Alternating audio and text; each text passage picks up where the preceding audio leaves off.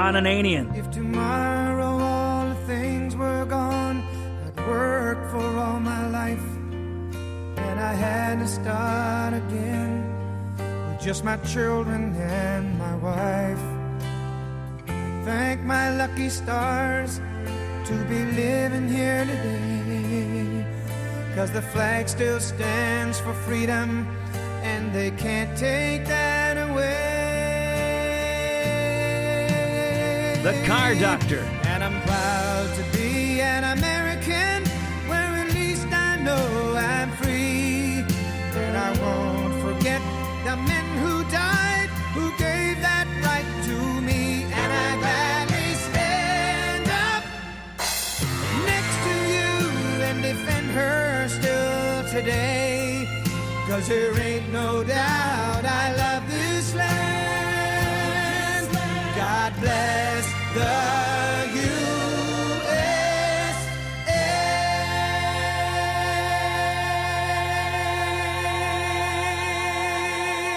Welcome to the radio home of Ron Ananian, the Car Doctor. Since 1991, this is where car owners the world over turn to for their definitive opinion on automotive repair. If your mechanic's giving you a busy signal, pick up the phone and call in.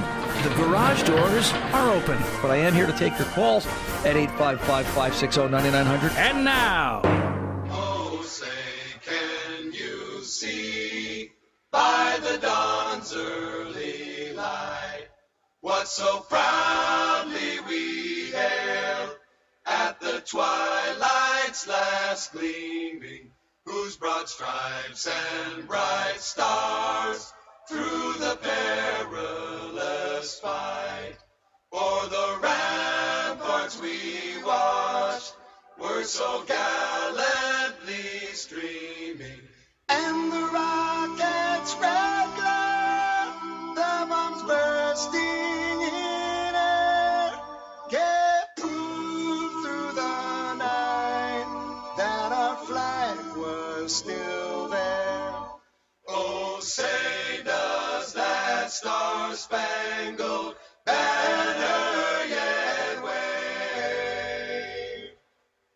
o'er the land of the free and the home of the brave?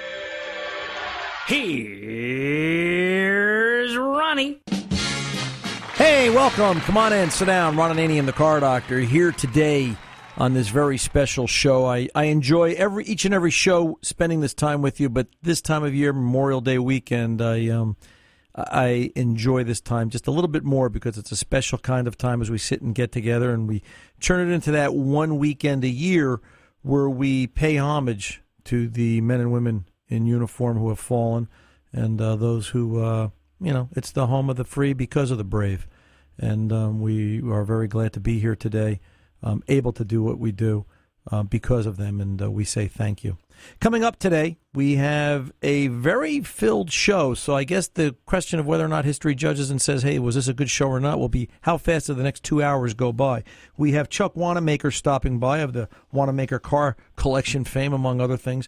Chuck Wanamaker Jr., there's a Chuck Wanamaker Sr., him and his dad operate a repair facility, Waldock, New Jersey, and they also have a 100-plus car collection. I can only envision what life is like in their house. Did you buy a car today, dear? No, honey, I only have 80 or 90. The last time we talked to Chuck, the conversation was, I don't know, I think I got 100 or so cars. I'm not really sure. So, this got to be an interesting couple of guys. We're going to talk to Junior today about hot rods cruising, and they've got a car show coming up locally in Waldock, New Jersey, if you're in the area, on June the 4th, I believe it is. That's a Sunday, so we're going to talk to them a little bit about that. What hot rods and cruising really are all about as we kick off the summer season officially here Memorial Day weekend. We're also going to talk to George Meade down around the bottom of the hour. George Meade, if you are a New York City resident, and you've been a New York City resident listening to WR Radio 710 for the longest time, the voice will be familiar. You go, gee, I know that guy. George Meade, long history here in the New York City area, flew WR 710, the helicopter around New York for many, many years. But George also, in another life, as a younger man, was a chopper pilot in Vietnam. And we thought we would reach out to George this Memorial Day and talk to him a little bit about Memorial Day and what it means to him and what life was like in Vietnam as a young kid way back when, and what he went through, and talk a little bit about repairs and how well the helicopters held up and those kind of things. We're looking forward to that.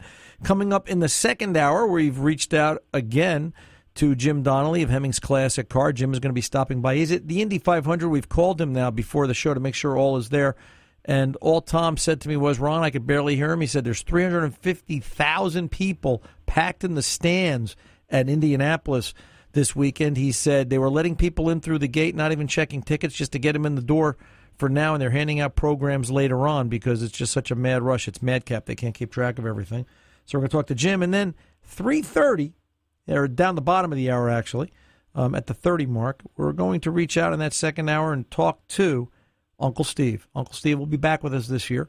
And this was really at your request. Everybody really wanted to know, hey, what happened to Uncle Steve? He was a little tired and wasn't up to it and a little under the weather. And he called me midweek, and he said to me, hey, point blank, listen, you know what? I enjoy talking to the people on radio. He says, I want to be there if you got room for me. I said, Uncle Steve, we've always got room for you, babe.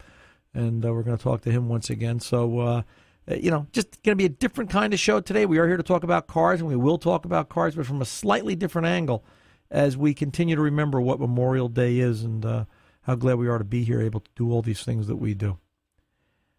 Even old cars had problems, right? I mean, we talk about the good old days, and as we take this look back and forward and all the things we're going to do today, even old cars have problems. And when technology was just a word in the dictionary, was all I could think about looking at this particular car that came into the shop at RA Automotive this week.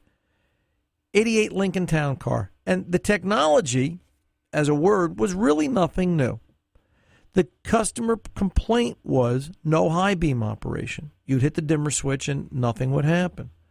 The high beam indicator would flash to pass. It would come on because the car had flash to pass in 88. And this is almost 30 years ago. But the high beams wouldn't stay on. And you say to yourself, how complicated can it be? Gee, it's one of the good old days cars, right? It's from 30 years ago. Those cars didn't have crazy problems. And actually, photocell amplifiers, which is what this car had, automatic high-low beam. It had automatic high-low beam, and it had auto dimmer. So this car really had quite a bit of technology for 88, but that actually goes back to the 50s. There were Cadillacs in the 50s that had auto eye, and I forget the other name they had for it way back when, that would automatically dim the headlights and play with high beam, low beam, and all that. But it was just the way they did it in 88 that made me look at this. There's a photocell amplifier that sits at the bottom of the rearview mirror, and that actually has the ability to see the brightness of the oncoming lights and help make a determination on whether or not to turn the high beams on or off. During the diagnosis, it came to the point where on the 4-pin connector on the side of the photocell, you have to jumper the two wires. There's two outbound wires. There's pins 1, 2, 3, 4. Starting in the front is 1, in the back is 4. That's the end. They want you to jumper pins 1 and 4 across each other because that bypasses the photocell circuit, and then the high beams should work correctly or just manually, as it were. So you'd have low beam, you'd have high beam as you flick the dimmer switch. Well, I did that. Nothing happened. Still didn't work. And I thought that was kind of odd because now I'm into something, frankly, I hadn't seen before. And I knew there was going to be an issue. I said, this is more than what normally goes wrong. What could we have here? So on a hunch, I traced the wiring up the little pogo stick that the wiring came down, going up to the sun visor, and found a cut wire. Then I found a second cut wire. Then I found a third cut wire, and only one out of the 4 wires that was coming down to the photocell amplifier had complete circuit. Talked to the customer. Well, gee, we had a windshield put in this car a couple of months back, and that's when I knew it was wrong, and I dug a little deeper, and I took some of the trim down around the visors, and sure enough, when they put the windshield in, they clipped the 4 wires and actually physically cutting 3 of them against the body of the vehicle, so they sheared it right off. It just stayed up in the headliner so that you couldn't see it. But then I said to myself, when did this happen? And how long have the high-low beams been out of commission? The customer couldn't really answer. There was a little bit of confusion. Well, I think it's been a year, but I had a cracked windshield, and I waited 6 months to get it done. And I bottom line, I rewired the circuit and repaired it, plugged it in, still didn't work. Jumper the 4-pin, jumper pins 1 and 4 together. All of a sudden, high-low beams work normally. Sometimes even old-school technology gets confusing and also becomes a compounded problem because of outside influences. They had the windshield put in, and even when they had the windshield put in, the photocell amplifier, which is now obsolete, was probably not working at that time. But because time went on, and this is what I don't like about fixing cars with check engine lights, let me just drive it for a year with the check engine light on. What could go wrong? When did the next problem occur? When did the next issue happen? And as I said to Tonino, when I gave it back to him, I said, you're lucky in that I was able to solve it this way and not have to get deeper up into the headliner in order to do so. And he acknowledged that, and he understands, and Tonino's a good guy. He's a regular customer, and we love having him come in the shop. This is his baby, and we're very proud to take care of it. But it really made me think about the fact that even old cars have problems, and you've just got to deal with them on a case-by-case, day-to-day basis and not get overly involved in them and say, old car, not worth fixing. Everything's worth fixing. You just got to take the time to go through it. Hello and welcome. Ron Ananian, the Car Doctor, here at 855-560-9900. Again, the Car Doctor's 24/7 phone number. If you have the need, give us a call, 855-560-9900. Want to talk about your car problem, whatever it is, and we'll help you solve it. That phone number is also 24/7. You can call, leave a message. Our executive producer, Fast Harry, will call you back and put you in the lineup in the queue for the next live show. We are live out on the network Saturday afternoons, 2 to 4 p.m. Eastern Time. And this radio show then goes off and is on delayed broadcast, later on around the weekend across our 80-something affiliates. And we will be glad to take your call and take you off the messaging system that we have installed there and talk to you the following week. If you're looking for other information, you want podcasts, CarDoctorShow.com is a great place to go. You can find podcasts there. You'll also find interviews of everybody we do today, as well as you can get out to TuneIn.com, iHeart, and iTunes.com for podcasting information. And keep in mind, we've got a Facebook page, Ron Ananian, the Car Doctor. And if you're looking for your very own Car Doctor T-shirt, get out to eBay and look up Ron Ananian, the Car Doctor T or Car Doctor T-shirt, and available for purchase now because I know a lot of you are looking for them. We had a bunch of them go flying out the door this week, and we're glad to do it. We're excited to see that everybody just wants a Car Doctor T-shirt. It's kind of exciting, and we're glad to send them out to you. 855-560-9900. Chuck Wanamaker's coming up next. I'm Ron Ananian, the Car Doctor. Don't go away. We're back.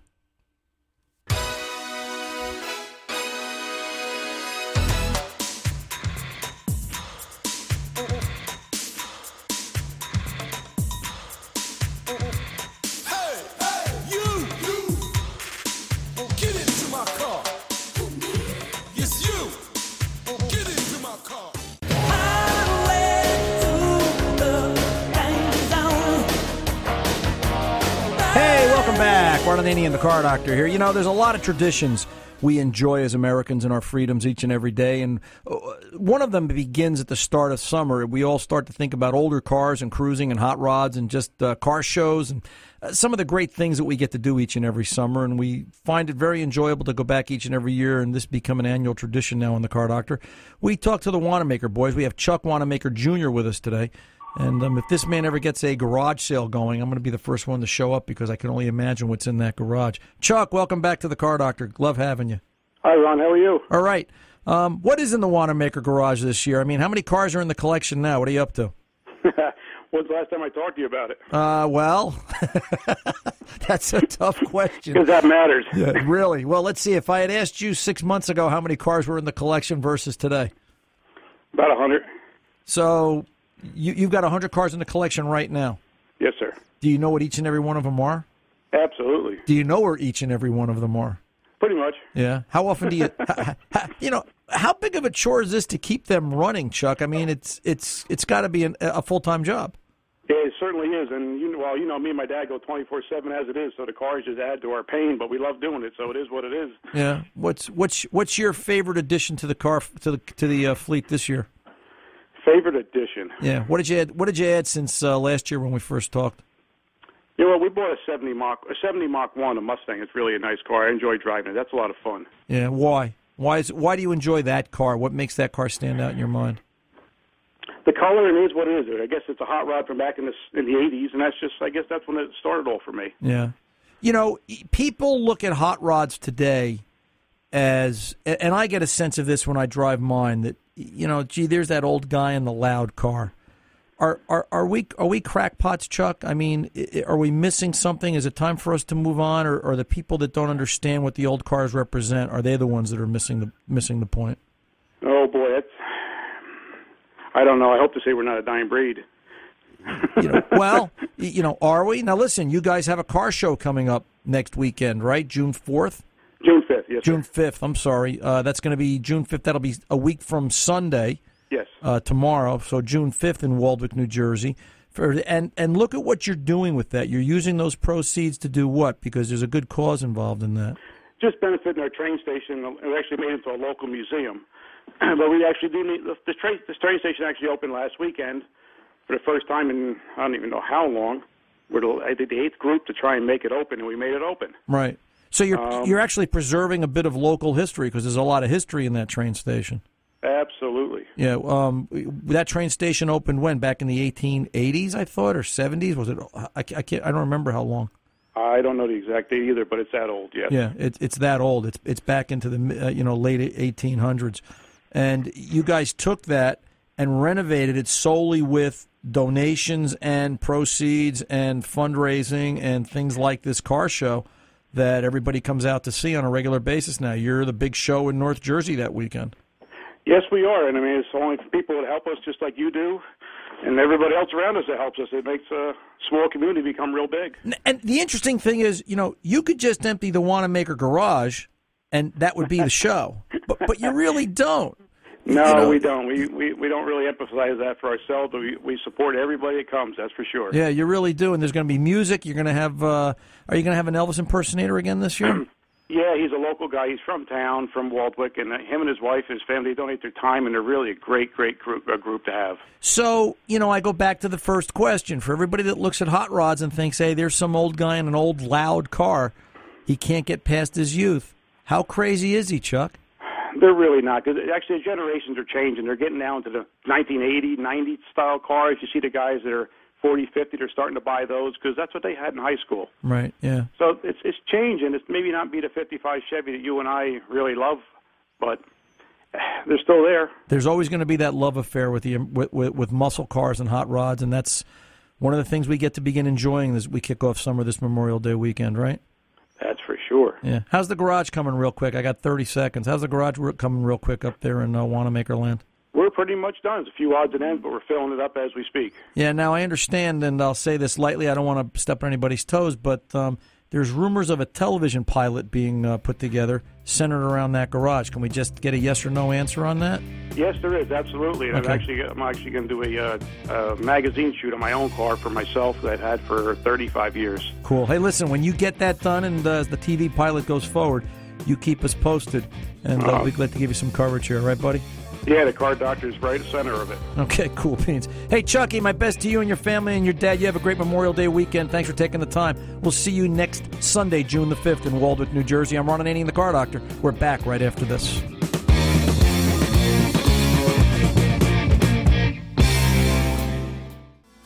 Was like a picture, she was laying there, moonlight dancing off her hair. She woke up and took me by the hand.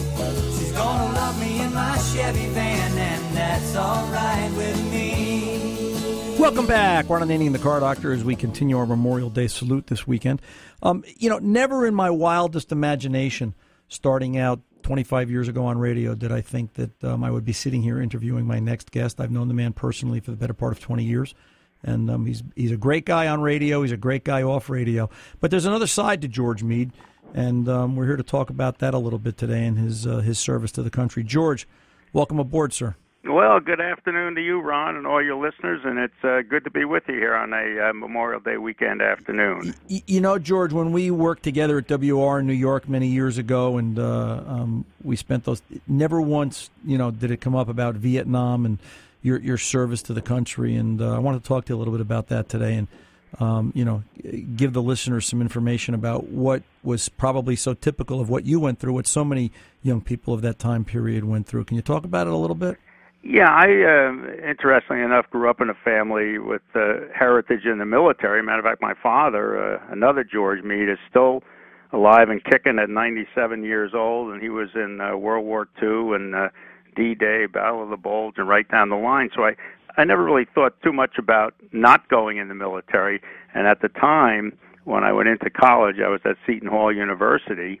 I was in the ROTC program, which everyone had to have credits in the first year, and I decided to continue. And it was at that time I got involved in the flight program. I was only 21 years old out at Caldwell Airport. I started flying on a Cessna 150, a fixed-wing aircraft, and I thought for sure that they were going to, send me to Vietnam and I was going to fly a fixed-wing, but unfortunately in 1965, 66, there was such a big buildup in the troop movements over there that I got on board a helicopter whether I wanted to or not, but in retrospect, I was really happy I did. Is it second nature to you now, George? If you flew a helicopter today, is it just, like you never left? Well, the thing, Ron, it's almost people ask me, and now I retired about 8 years ago, but it's about 13 years since I last flew.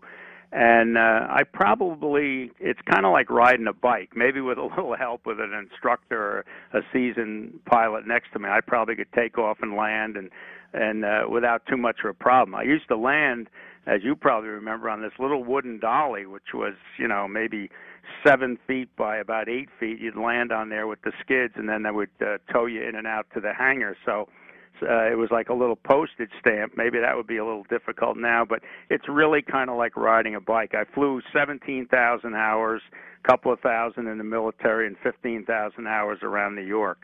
When you were in Vietnam, for lack of a better way to put it, and what I'm after is survival rate of the aircraft. Were you ever take hit in combat, or do you know of aircraft hit in combat? How well did they survive, and then what was the task before the mechanics trying to fix it to get it ready for the next mission? Well, I tell you, they had great maintenance. I was in the first air cab, which was really, if you've seen the movie Apocalypse Now, it was really, that was what the unit was like. So each day we'd go out and fly, and sometimes there were combat assaults, and sometimes there were direct combat support. We'd fly maybe to a mountaintop to a special forces camp and deliver goods or maybe something good like the mail. People always ask me, well, were they shooting at you or did you get hit? You only know if they're shooting at you if you get hit. And I don't mean personally, I mean the aircraft. So when you took off and you came back from the mission, no matter how short or how long it was, there was always a visual inspection that went on between the pilot and the maintenance crew. And sometimes hits wouldn't hurt you if you get it maybe in the fuselage, but if you take a round in the blades, it certainly changes the aerodynamics of the helicopter. So believe me, the pilots were great, but the mechanics were even better. We flew with 2 pilots, and then there were 2 door gunners, and one was always a full-fledged mechanic. So if something happened in flight, I guess we could try to fix it, or well, if you did take a round, I mean, if you were unlucky enough to take a round in flight and it hit the engine or the transmission, basically in a helicopter, if the next time you look at one, you can think of it. There's a key word. It's called auto rotation. So let's say you take a round and all of a sudden your engine quits. The transmission, which is really above your head, is a freewheeling system. And as you're coming down with no power now, the air is rushing up through the blades and turning them at the same RPM that you would if you had the engine. Right. And you go in and you make a landing just like you did if you had the engine. But you have to remember, you're only getting one shot at this. So there's only one landing, and that's it. Yeah. If you look back at it now, George, and, they called you up. Forget the age limitation. They called you up. Would you go again?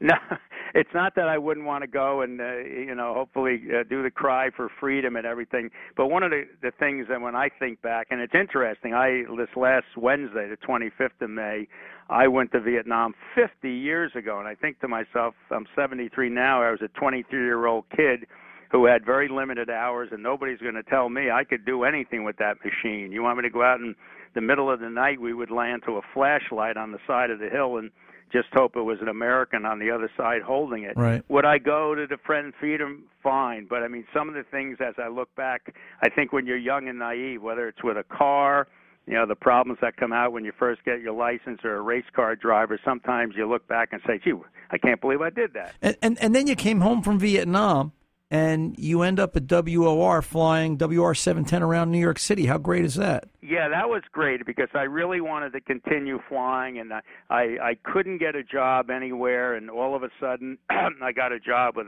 an outfit called Butler Aviation, which is over at LaGuardia. They had a contract with the All News station in New York, and I became a helicopter pilot and got thrown on the air one day, and less than a year later, April of 1969, I got to go to WOR and fly with the great Fred Feldman, who was the pioneer in traffic reporting in New York. And that was it. 40 years later, I finally walked away from the microphone, and no regrets. 25 of the 40 years I flew around New York and had this special bird's eye view, a reserved seat for the greatest city in the world. And you were known as the man who knew the streets. If anybody wanted directions, you were the guy to listen to because you knew where you had that bird's eye view.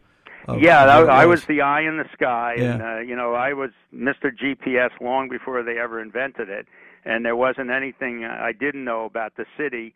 And I think that was the magic of WOR when I worked with John A. Gambling. He would turn New York into a little city, and that's exactly the integral part I played, because we would talk about the streets in New York or things that were going on, and you would think you were talking about Waldwick, New Jersey. Yeah, small town USA, right? And that was one of the gifts that he always brought to the microphone, and you were there with him. And then you had some opportunities also, as an aside, right? You were in the movies. Dog Day, Dog Day afternoon. Any time there was a movie or they wanted to shoot a commercial around New York, they'd always come to WOR Radio and either talk to Fred Feldman or myself. And I actually covered the real events of Dog Days afternoon, and that was in Brooklyn during a convention. They had, I think it was the Democratic convention down in Miami. We broke in as I was doing the afternoon traffic, and lo and behold, years later, it became a part of a movie. And yeah, I had a lot of fun things from just taking a helicopter ride early in my life. I mean, I did a book, George Meads New York. We're in a couple of movies, and we did commercials. So it beat working for a living. And you still drive a Buick. Listen, I have 2 white Buicks in my garage. I have 4 grown children, 8 grandkids, and they all look at me and say, "Hey, there's more of those white cars," and they don't know what they are. But as you always told me, one of the best engines ever made. Oh yeah, absolutely, George. I got to tell you, it's been an absolute pleasure, and I look back on our days together at WOR, and I laugh and I smile, and I was glad to count you as one of the mentors that helped bring me along, and it's just been an absolute pleasure to have you here today with us. We hope to do it again sometime. Yeah, we'll do it again sometime, and I appreciate the time to do it on Memorial Day. And don't just think about veterans this time of the year. Think about them the rest of the year, because a lot of people made a lot of sacrifices so we could have the life we have, Ron. So we will see you. We'll see you. Thank you, George. We appreciate your time and your sentiments, and we thank you for your service like so many others. I'm Ron Ananian, the Car Doctor. We are back right after this.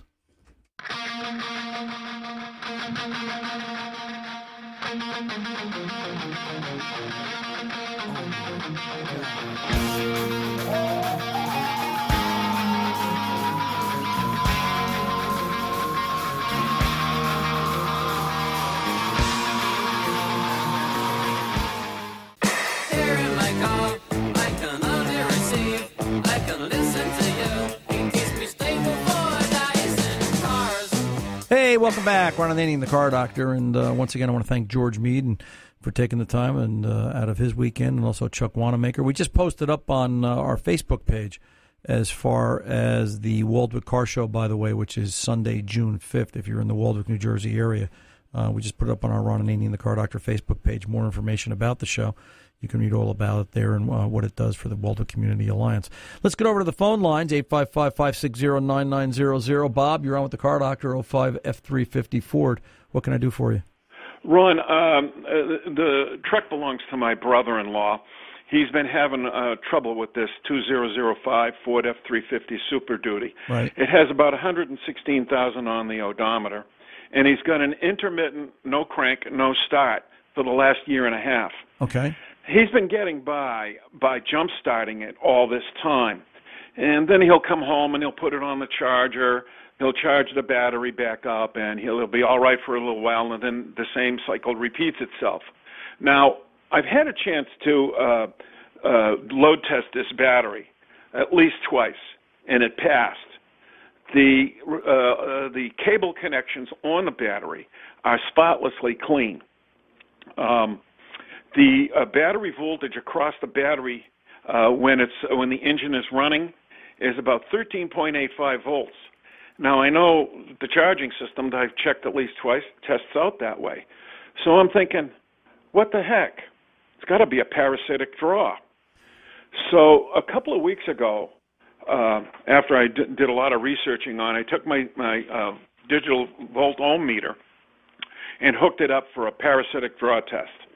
And I'm reading 350 milliamps after the courtesy lights and whatever else is going on there times out. How long are you waiting for the end of this? That was going to be my good question. So let me tell you, I waited. I could tell when the courtesy lights went out because it was drawing like 3/4 of an amp after all of those courtesy and dome lights went out. But I'm thinking there's got to be other things that are waiting to go to sleep. I thought I waited 2 or 3 minutes, good amount of time before everything went to sleep, and I'm still seeing 350 milliamps. Now, I know I want under 50 milliamp draw. Right. So I said, John, get in the truck and start pulling these fuses one at a time until we find what circuit is going to drop. So we pulled all of the fuses, every one, it's got a fuse box inside under the dashboard. Right. There's another one under the hood, right. I know, but we never got that far. There's 2 fuse boxes. There's one under the hood, one under the dash. Exactly. But the other part of this question still becomes: how long are you waiting to judge this draw? We waited about 2 or 3 minutes. No, not nearly long enough. So, Ron, here's my question. Go ahead. We pulled the F2 fuse, which is labeled in the Ford owner's manual as cluster. That's when we saw the current draw fall off from 350 to about 30. And I'm saying, okay, something in the cluster here is causing this parasitic draw. Well, so, Ron, I have these 2 questions written down here for you. Go ahead. The first question is, did I wait long enough for the circuits to go to sleep? I read on the Internet that someone suggested to wait 45 minutes before everything goes to sleep. Exactly so right. Then that begs the question, did I troubleshoot it correctly so far? And my second question is, I read that there is a battery saver relay on the cluster, and is that malfunctioning? Because I'm looking at the schematic that I downloaded here, and I see that there is a battery saver relay controlled by some sort of a microprocessor that exists on there. Okay, I'll tell you what, Bob, sit tight. Let me pull over and take this pause. When we come back, we'll answer both of those questions. I'm Ron Ananian, the Car Doctor. We're back right after this. Shot to the heart, and you're too late, darling. You give love a bad name.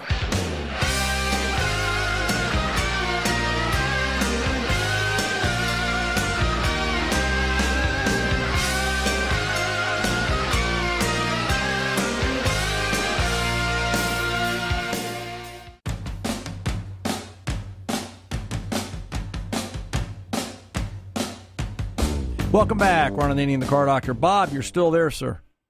I am. We're talking with Bob up in, I believe is it Maine or Massachusetts, Bob? We're in Dracut, Massachusetts. Dracut, Mass, about his 05 F350 with the drain. Let me get a couple of comments in here. First of all, on the chance that this is not a dead battery, and I just want to say this, okay, that, is there any sound from the key when you turn it, or is the vehicle dead? He tells me there's a click. Okay. But it's still a crank, no crank, no start. Okay, so and he there's gets instant response whether he puts on a lithium jump starter or a regular jump from another vehicle. I just want to put it in there that if it's a click but no start, I want to know where that click's coming from. Is the starter drive getting thrown out? And for whatever reason, I've seen jump starts start starters that have an internal high resistance issue. So I just want to state that maybe this is a starter problem. That being said, or a starter circuit related problem, one of the things I would do with all that you've done so far is the solenoid feed is a yellow light blue wire that comes out of the starter relay, out of the battery box under the hood. and the battery junction box, and I would put a 194 side marker bulb circuit in there. I would set it up so that the bulb lights. If you turn the key on and that bulb is lit and you get a click, that starter's got juice. The next thing I would do is I would go find a cigarette lighter adapter and set it up so that you can put a voltmeter right across it through the cigarette lighter inside the vehicle. When you go to crank it, you have at least 12 volts, 12.5 volts at the terminal cranking, and you could actually test to see what voltage do you have when the car starts versus what voltage do you have when the car doesn't start. That being said, to answer your two direct questions, one, you did not wait long enough. This vehicle requires 35 to 45 minutes of wait time in order to be sure that the system has powered down. That fuse you pulled, fuse number 2, actually is doing just what it's supposed to do. You are putting the instrument cluster in what they call deep sleep. And then at that point, you've now bypassed the battery saver relay. So rerun all your tests. You're doing a great job. Just wait 45 minutes and see if the draw goes away. If it doesn't, call me back and we'll diagnose from there. But think about that side marker bulb issue, as that may be it. I'm running in the car.